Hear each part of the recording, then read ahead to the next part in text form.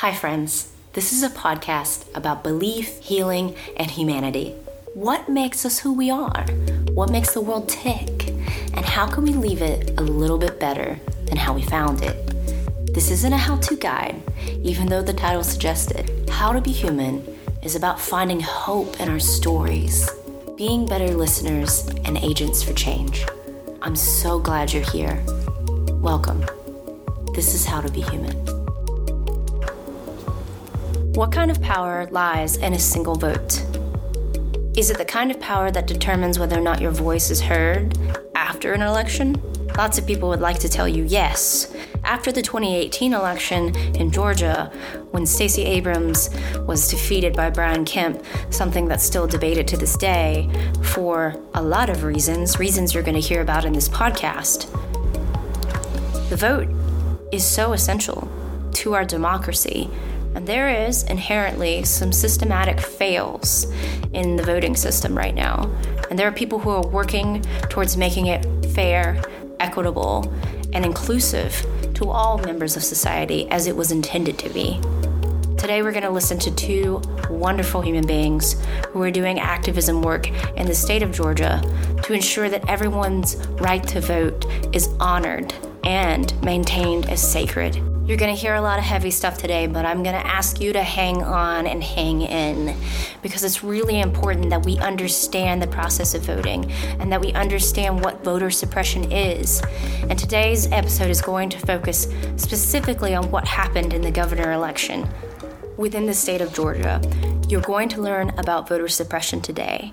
You're going to learn why your vote still matters, why it's so critically important that you pay attention to legislation after an election, and why it is so important for you to know who you have in your districts representing you. We have to pay attention. We have to speak up. And these activists are going to teach you a lot today. So I'm going to let them introduce themselves.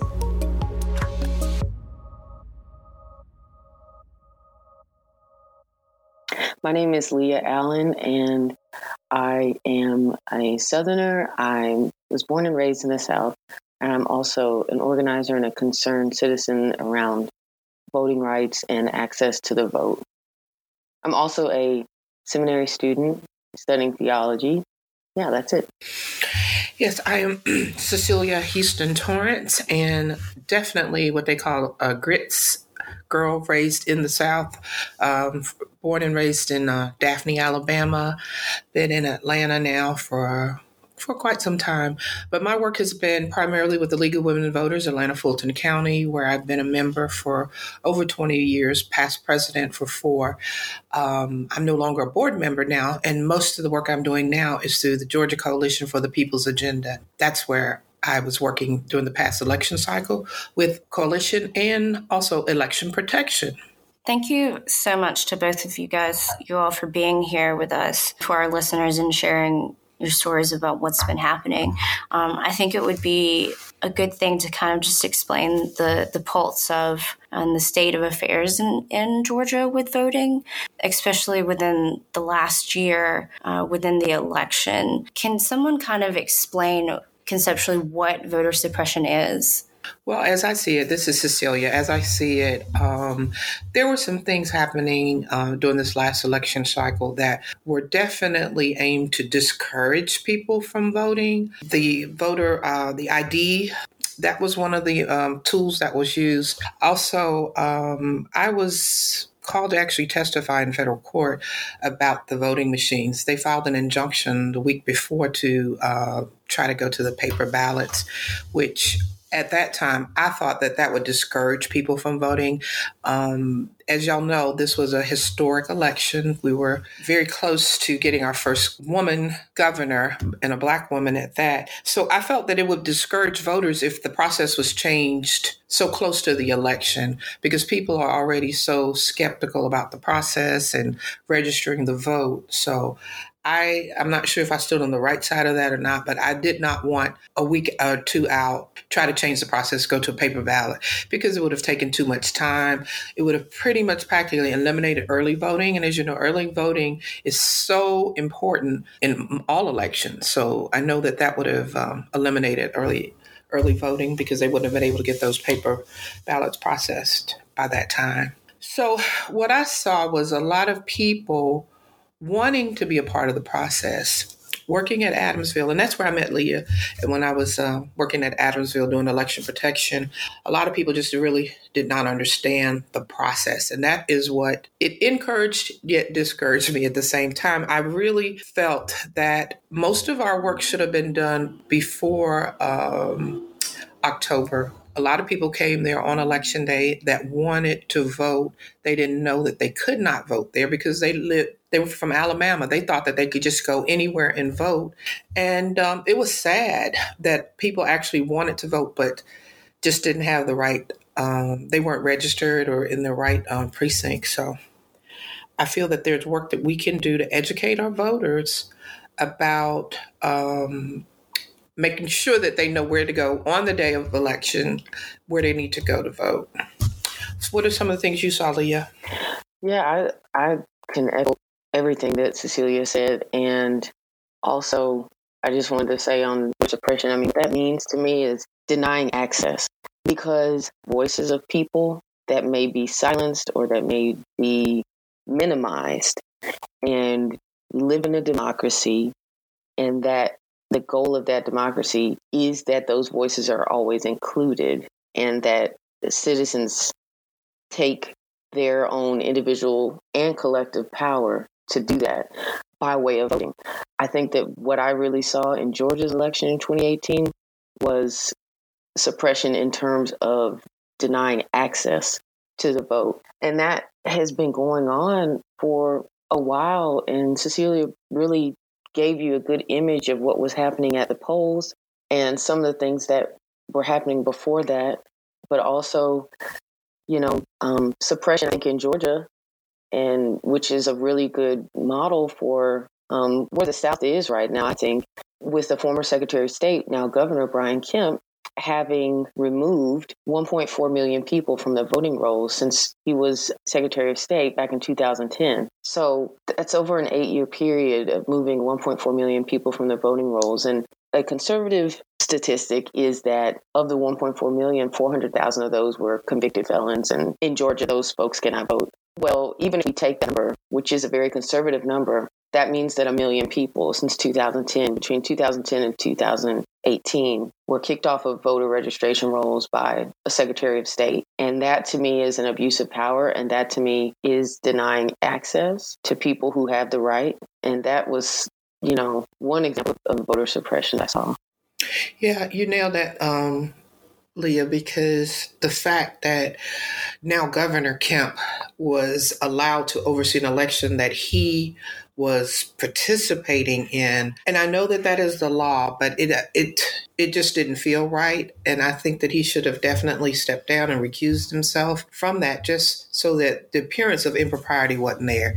And with all the things that were going on, I just felt that he should have stepped up and just said, I'll just step back. But obviously he didn't. The margin was so close that we all know that there are a lot of votes that I feel still weren't counted. And as you know, that's why we were there that fateful day at the Capitol when basically all hell broke loose. We were there wanting to make sure that every vote count. That was our mantra. Count every vote, because he had declared himself the winner and there were still votes that were uncounted, and that just didn't feel right. A lot of us were there that day because we felt that strongly about it. And as you know, Leah, it turned so quickly into, I don't even know what you want to call it, almost like martial law. Senator Nikema Williams, who I was standing right next to, they came and they handcuffed her. And when I say I was truly amazed, because I'm like, what did she do? Do you know who she is? Do you see her badge? And all of the pictures, first time I've made national news, because that picture's on Huffington Post where I'm holding my face like almost like the Home Alone, like, and she's being led away. I never thought in my lifetime that I would be that person in that picture, because, you see it back in the 60s, you see the people standing in the background. You're like, wow, what's going on in their minds. I can tell you what was going on in my mind. It's like, is this really happening? Is this happening here in Georgia, that we cannot peacefully protest without getting arrested? Mm-hmm. And I think they're calling themselves the Georgia 15. Have you heard anything about that, Leah?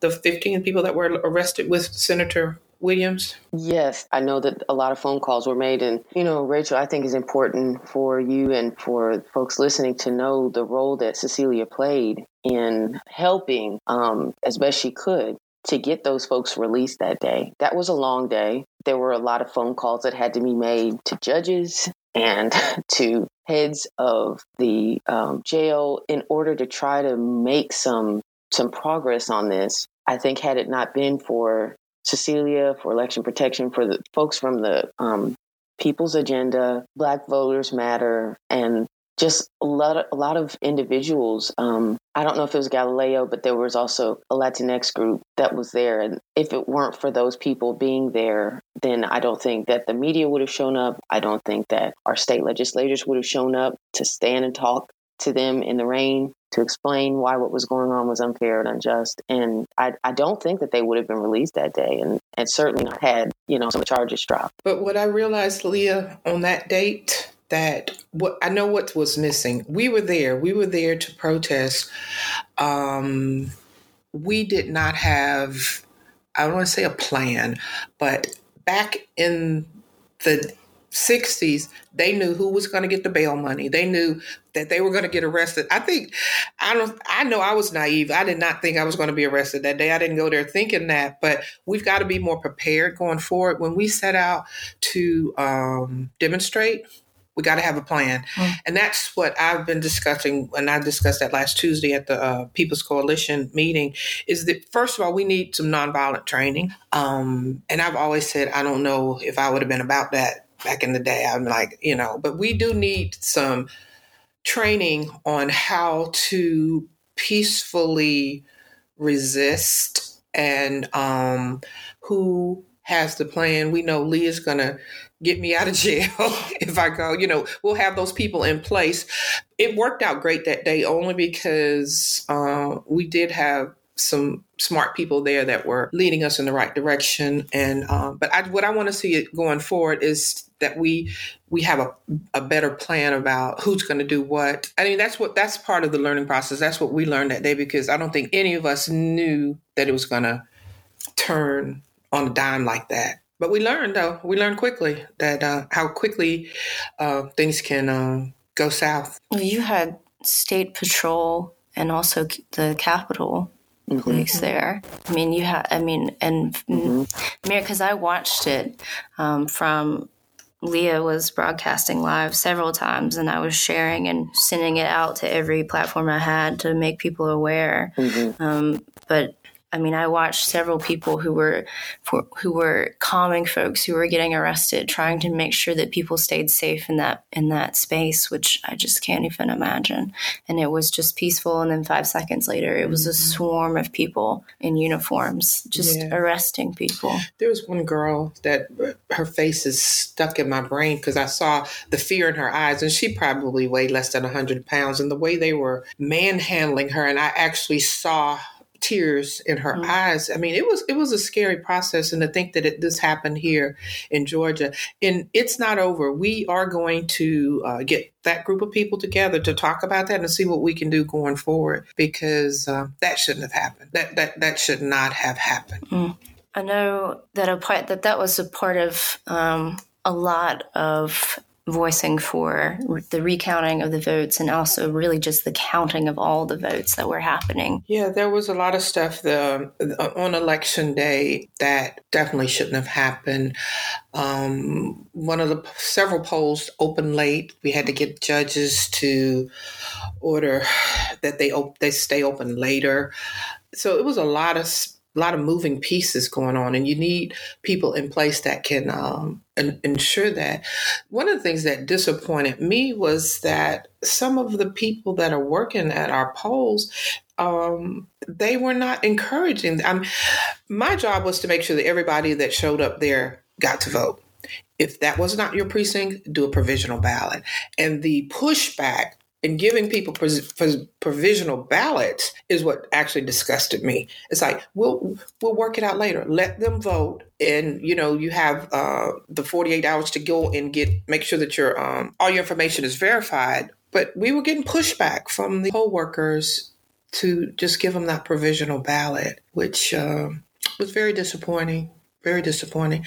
But at the same time, I was encouraged by the number of people that came out for a midterm election. Mm-hmm.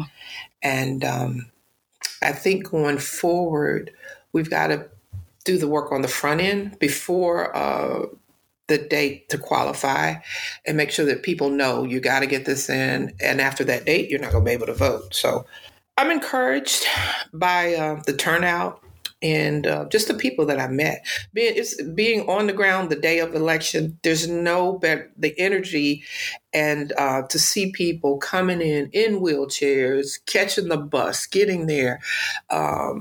It's very encouraging that they are finally awake enough that they know that their votes do count.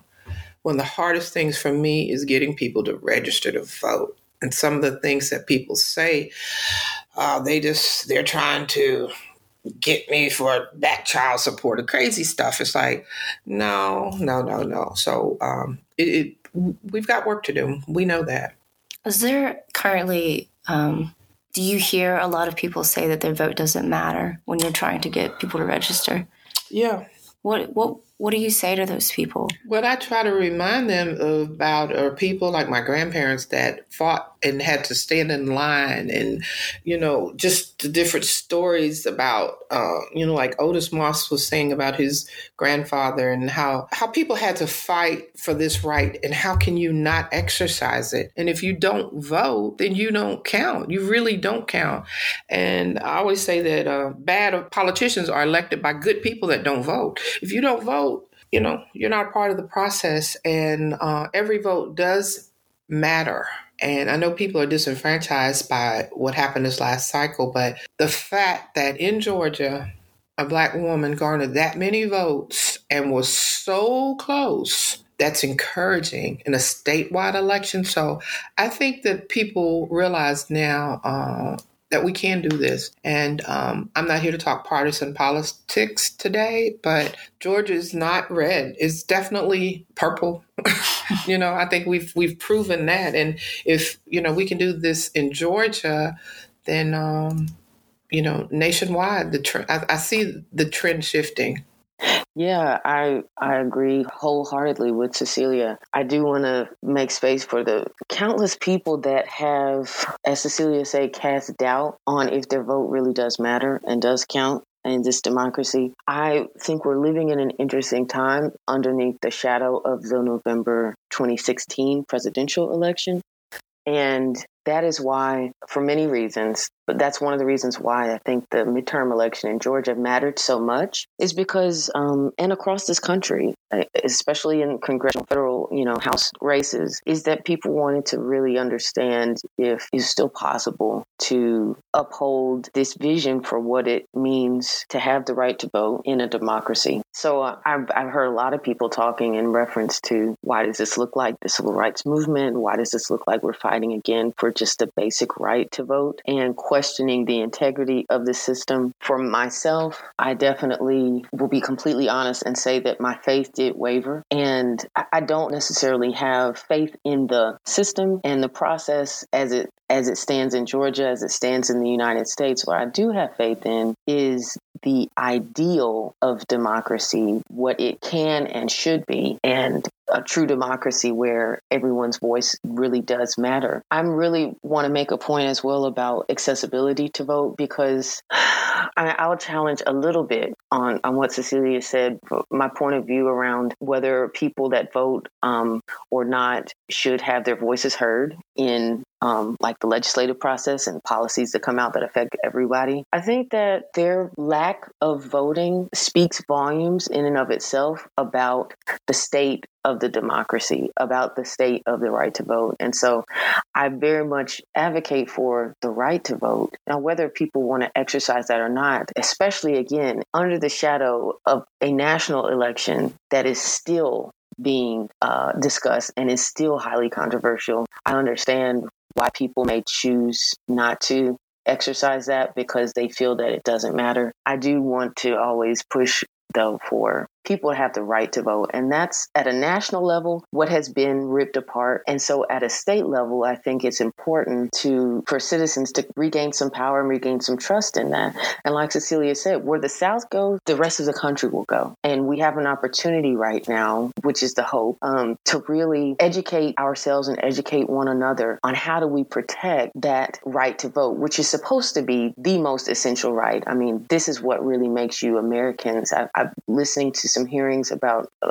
bills that are sitting in the legislature now about naturalized citizens. I remember volunteering with different organizations when I first came to Georgia, helping naturalized citizens register to vote.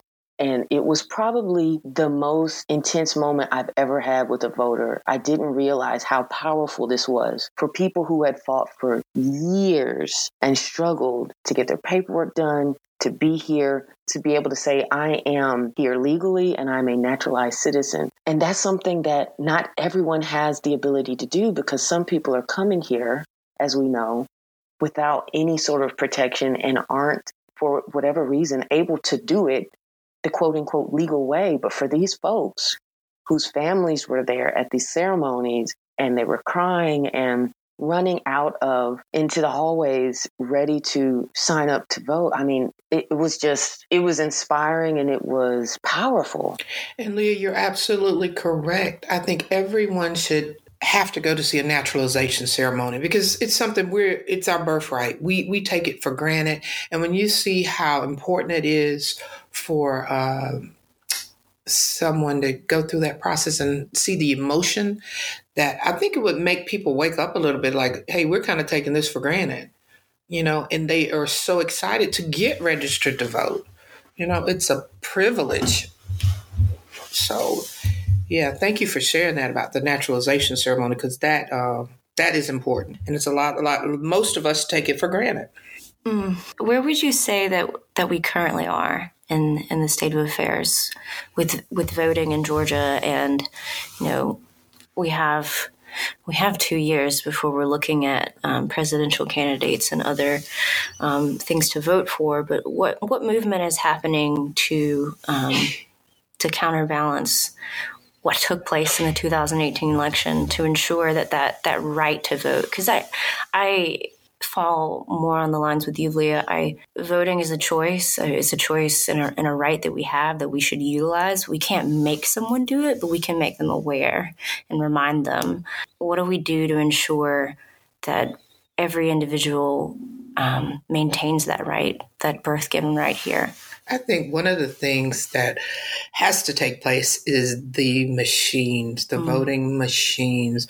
A lot of people just don't trust that their vote counts. The new machines that they're looking at, I have not tested them, so I'm not sure what the actual paper trail would be there. I don't know if you have anything to add on that, Leah, but I know that if people trusted that process, they might feel a little more secure. If they had something when they left there to say, okay, if it comes down to a recount, we can all pull these together. So I think that's going to be important. The important piece is getting voting machines that we trust. Like a receipt? Like you got a receipt? Basically, a receipt that shows who you voted for. I would feel better I know that on the social media end, a lot of people were taking photos and talking about how when they finished voting and they saw the screen for 2.5 seconds, their vote was wrong, and then there's nothing they could do about it. And on the other end of that, the lack of machines that were at very populated voting locations. And for a lot of people who are voting on election day, they have jobs to go to. They have mouths to feed. They have places to be. They can't sit in lines for 5 hours. That in my mind is also an issue. The machines are a core issue, and also making sure that you have the ample amount of machines and the cords and the things to power them. How about we declare a national holiday on the day of the election, where everybody gets off, everybody gets to vote? And there are some states, I think Oregon is one, where you can fill out the ballot and just put it in the mail. Everyone gets a ballot, that is registered to vote, and you just mail it back in. So, I mean, there are things that we can do, but I think one of the main things is getting those voting machines that people are secure and know that their vote counts. In my opinion, Georgia is still somewhat in a state of shock. And it's almost like deja vu. And I hate to keep referring to the 2016 national elections, but the reason why I say that is because of what's happening under the People's House, right? The Gold Dome in Atlanta is getting ready to affect the entire state. And I think that, for one, people are still trying to get over what happened. And that's fair. And there has to be space made emotionally and mentally for how people feel about the results of the election. And not to go into any sort of partisan politics, but it's really hard for right now, especially Democrats and independents in the state of Georgia, but also there are quite a few Republicans who are disgruntled and disillusioned and are lacking trust right now in their elected officials, particularly those in the Secretary of State's office who oversee our elections. So right now, I reflect on the fact that the actual vote count, that separated the two primary opponents, Brian Kemp and Stacey Abrams, was like 50,000 votes when it was all said and done. And I think that's the size of like Georgia's 40th largest county out of 159. That's the size of Camden County. If that just gives people an idea of what we're talking about. And that number is quite small compared to the almost 4 million people who came out to vote in November. And so that's how small of a margin we were talking about with this. And that is why when people talk about absentee ballots being thrown out, absentee ballots being returned or rejected because birth date was wrong, or if you have someone who was Muslim or Latinx who had a hyphen in their name that was not correctly listed in their signature, and because of what Georgia passed with the exact match policy, people were getting really, I think, really disenfranchised, obviously disenfranchised, but really disillusioned by the entire process. And not to mention, Cecilia has pointed with election protection, the total inconsistency with every local election board or supervisor and how provisional ballots were or were not handed out and how absentee ballots were being handled. Just completely inconsistent. And so where we are now, I think, in kind of recovering from that is not quite caught up to where the state legislature is. Right now, there is a bill, House Bill 316. It was authored and sponsored by Representative Barry Fleming, who is a Republican. And Barry Fleming is pushing a bill that is next week. So that would be late February, getting ready to go to the floor of the House to be voted on. And this bill was introduced and approved to move to the House in 7 days. When we're talking about elections, governmental affairs, something that affects everyone, not just the 4 million people that voted, but the over almost 10.5 million residents of Georgia, this is a big deal. And the fact that it was introduced on the Thursday and by the following Thursday was pushed to get to the House floor for a vote is mind-boggling because the issue is so complex. Yeah, they're trying to force it through before people get enlightened. Oh yeah, basically. And one of the things that the legislature has to be more reflective of our population. You've been down there under the Gold Dome, and when you sit in the gallery and you look down, it's like, where are the people that look like me? Where are the women? Where are the people of color? So we've got to get out and vote and make sure that we get people that look like us to represent us. I want to share one thing that happened to me personally. It was my husband. He went to vote. We lived in the same place for 33 years. And they said that he couldn't vote at the precinct that we normally vote at. The only thing that was different was he had renewed his driver's license. He was flagged as a new first-time voter when he's been voting for 33 years at that same precinct. How many other people did this happen to?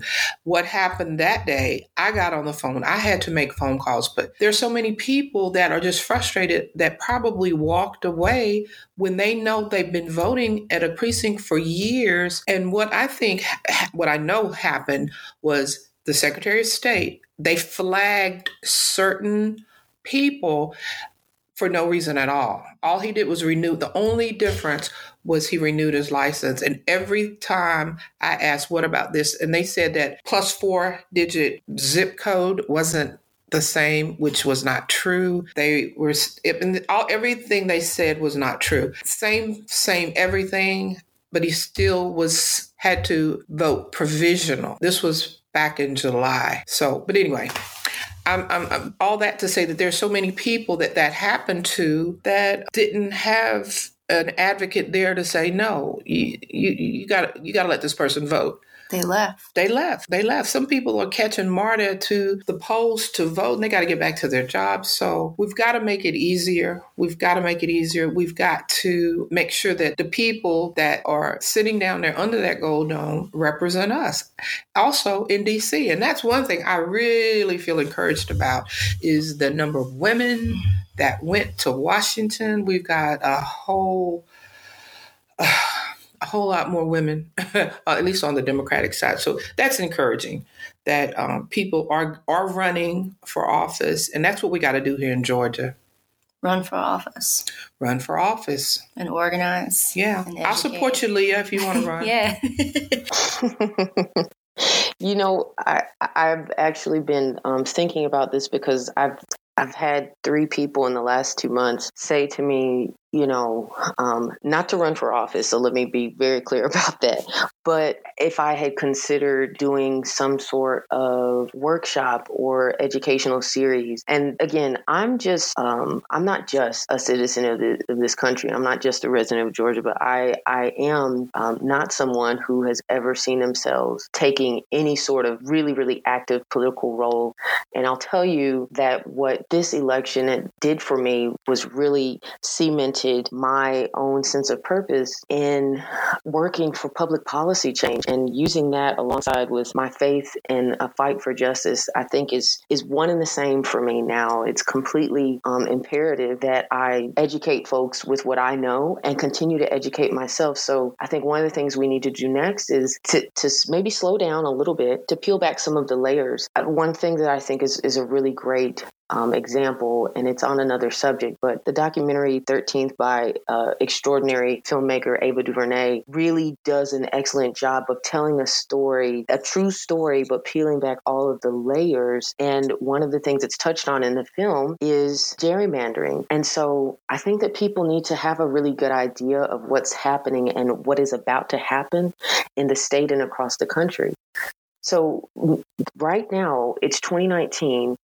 People are preparing and are staffing for a census that's getting ready to take place in this country. And it's still controversial with some questions that are up for debate in the courts. But the results of that census will not only determine funding and who gets it and which communities get it in terms of resources for how they live, but it's also going to essentially determine how reappropriation and redistricting happens. So in 2020 and 2021, when the results of the census come out, our state legislators at the Georgia Capitol are going to be looking at our congressional district map and dividing it up, slicing it up every way that they want to determine not only how people are voting, but who they have the opportunity to vote, who they get the chance to vote for. And that's the power of gerrymandering, and that's the power of the census. I mean, not only just saying, you know, we are trying to use exact match and other tactics in order to restrict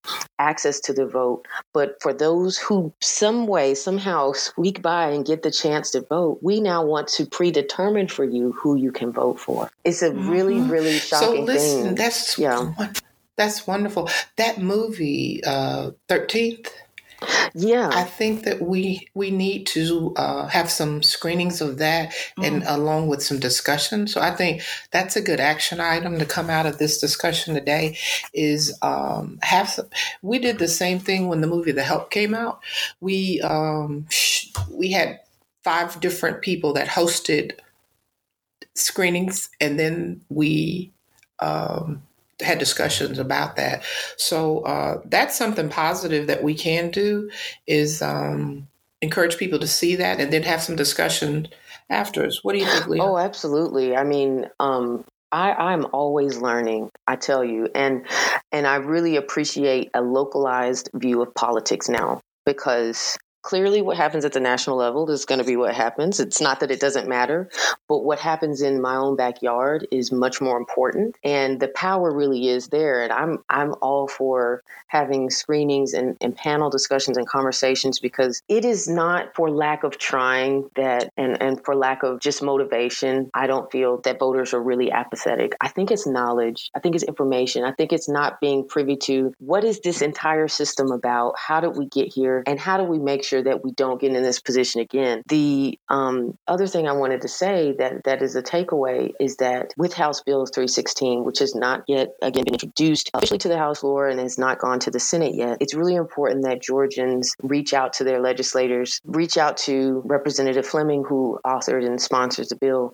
but reach out to your state legislator to tell them, I do or I don't, support this bill. There's a lot of things jam-packed in the House Bill 316, and people can check that out on the AJC Legislative Navigator or on the Georgia State Assembly website. But there are some pieces of it that are good. There are some pieces that don't address exact match, which we know is inherently flawed, which federal judges have said is flawed. But there are some pieces that are good, like extending how many times someone gets notified about an absentee ballot or about their voter registration paperwork. Problem with that is that 73% of Georgians don't like a core piece that's tucked into the bill around how we will vote.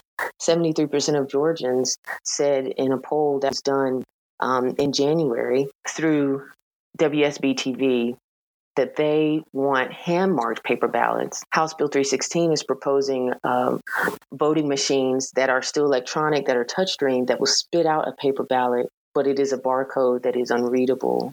And so voters have no way of identifying or verifying if they voted, who they voted for. So it's really important for people to pay attention as best they can. There's a lot that happens at the state capitol, but this bill, and potentially moving forward to the Senate, is one that we really, really need to pay attention to. If people care about the right to vote, access to the vote, the integrity of our vote, then they need to make sure that they're expressing to their state representatives and state senators how they feel.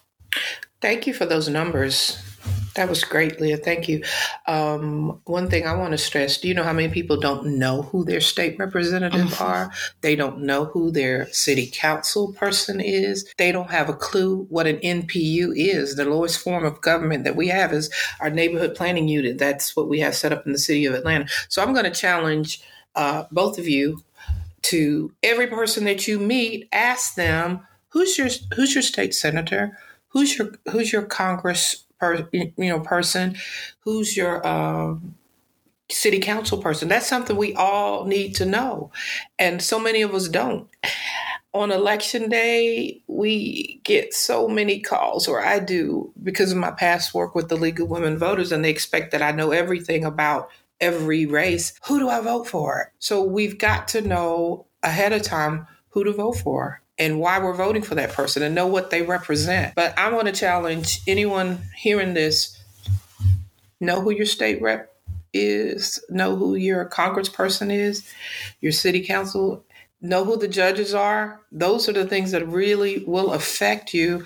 Of course, the president is gonna, that will help. I mean, that the national election is important. I'm not saying that, but the local election, and I think that's what you realize, Leah, that locally is what really affects us on a day-to-day basis. Yeah, I was a journalist for 8 years, so I covered a lot of local elections, and I can tell you that local board of elections, that they never have their stuff together, and they're always messy.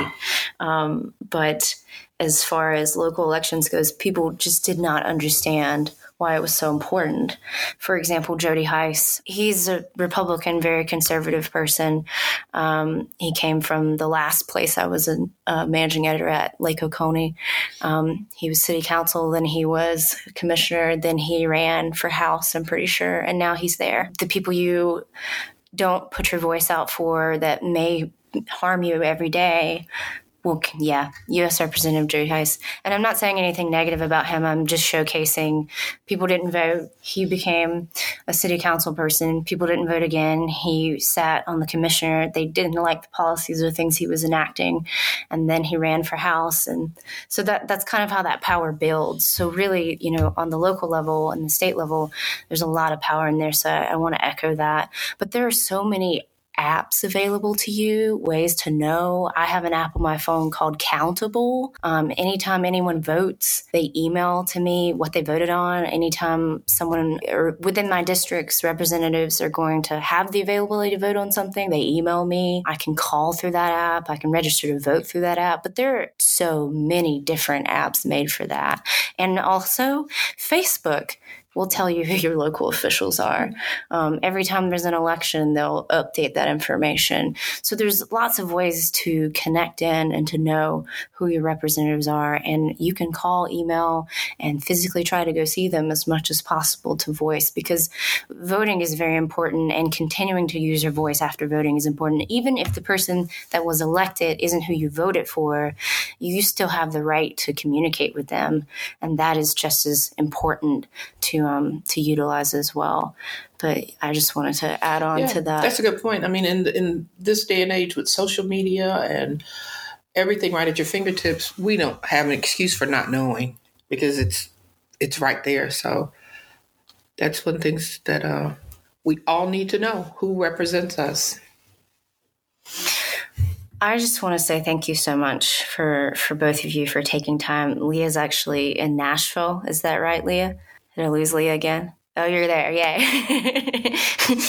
All right. Well, thank you for making space for everyone listening. It's about 11:07 at the time frame. We started at 10. So thank you for the early risers for coming and getting on the line with us. But we hope that you gained some information today, some perspective, and are leaving with some knowledge and some challenges for yourself on how you can become involved in this work. I want to kind of close it out with a statement from Leah and a statement from you about, we've talked about a lot of heavy stuff and some things that have happened that are not so fair, but there's a lot of really positive movement. So do both of you want to kind of speak to that? What you've seen that's positive, what's happening, encouraging ways to get involved from both sides of y'all's views? I'm encouraged because of the freedom fighters, people that actually lost their lives and they made sure that certain things took place. I feel like right now we're standing in a point in history where we have to do the same thing. We have to organize. We have to make sure that people are educated. We have to make sure that they know that their vote counts. And I just feel like 2016 had to happen to get us to this point, because a lot of stuff we just kind of took for granted. We went through 8 years of not really supporting a president that we should have stood behind. And now we are we're facing what we're facing because a lot of people, I don't say we're asleep at the wheel, but I think everybody's fully awake now. So that's why I'm encouraged, because I saw those people. I saw people that had never voted before that came out and voted. So I'm encouraged that we've got work to do and we're willing to do it. And seeing young people like Leah and Rachel that are fired up and ready to go. I'm encouraged by that. I am definitely encouraged, as Cecilia said, by the numbers of folks who came out. And 4 million people, that's the highest number of voter turnout that Georgia's ever had in a midterm election. That's quote unquote an off year, right? That's when most people are asleep and don't necessarily participate in the electoral process. But that in and of itself said a lot about how much people care about the direction that Georgia is heading in. And I am encouraged by that, because I do believe that Georgia will lead the rest of the South into our future. and a future that is better and safer and healthier for all of us, regardless of where people come down on their political affiliation. I was very much encouraged by that. I'm also encouraged by the accountability that people are giving to media. And I'm so appreciative of media like this podcast because it really does due diligence in helping people to see a little bit behind the veil and behind the curtain, no pun intended with, voting, but that's really encouraging and is necessary. It's absolutely necessary that people understand what's going on and that the people who are most impacted and affected get the chance to tell their story. I think we tell our stories best. Unfortunately, some of the things that have happened in terms of voting rights and voter suppression in the country have been very detrimental to the victims and to those who had to suffer and those who even died and those who just removed themselves from the process altogether. But the empowering part and the hope comes in when we realize our voice, we realize our collective strength, and education, arming ourselves with that is going to be critical to engage and to sustain ourselves in this fight, to keep one another motivated, to keep one another uplifted, and to keep holding ourselves, our media, and our elected officials accountable to protecting our democracy, which is what they're sworn to oath to do. Well, thank you both so much for being a part of this. I will make sure to link some of the things that were mentioned in this podcast so you'll be available to click on those wherever you get this podcast from. And also, I'll make sure to put it on my platform as well, which is already linked here. So again, thank you both so much for sharing time and also telling your stories because they matter and they should be heard. So thank y'all. Thank you. Thanks so much, Rachel.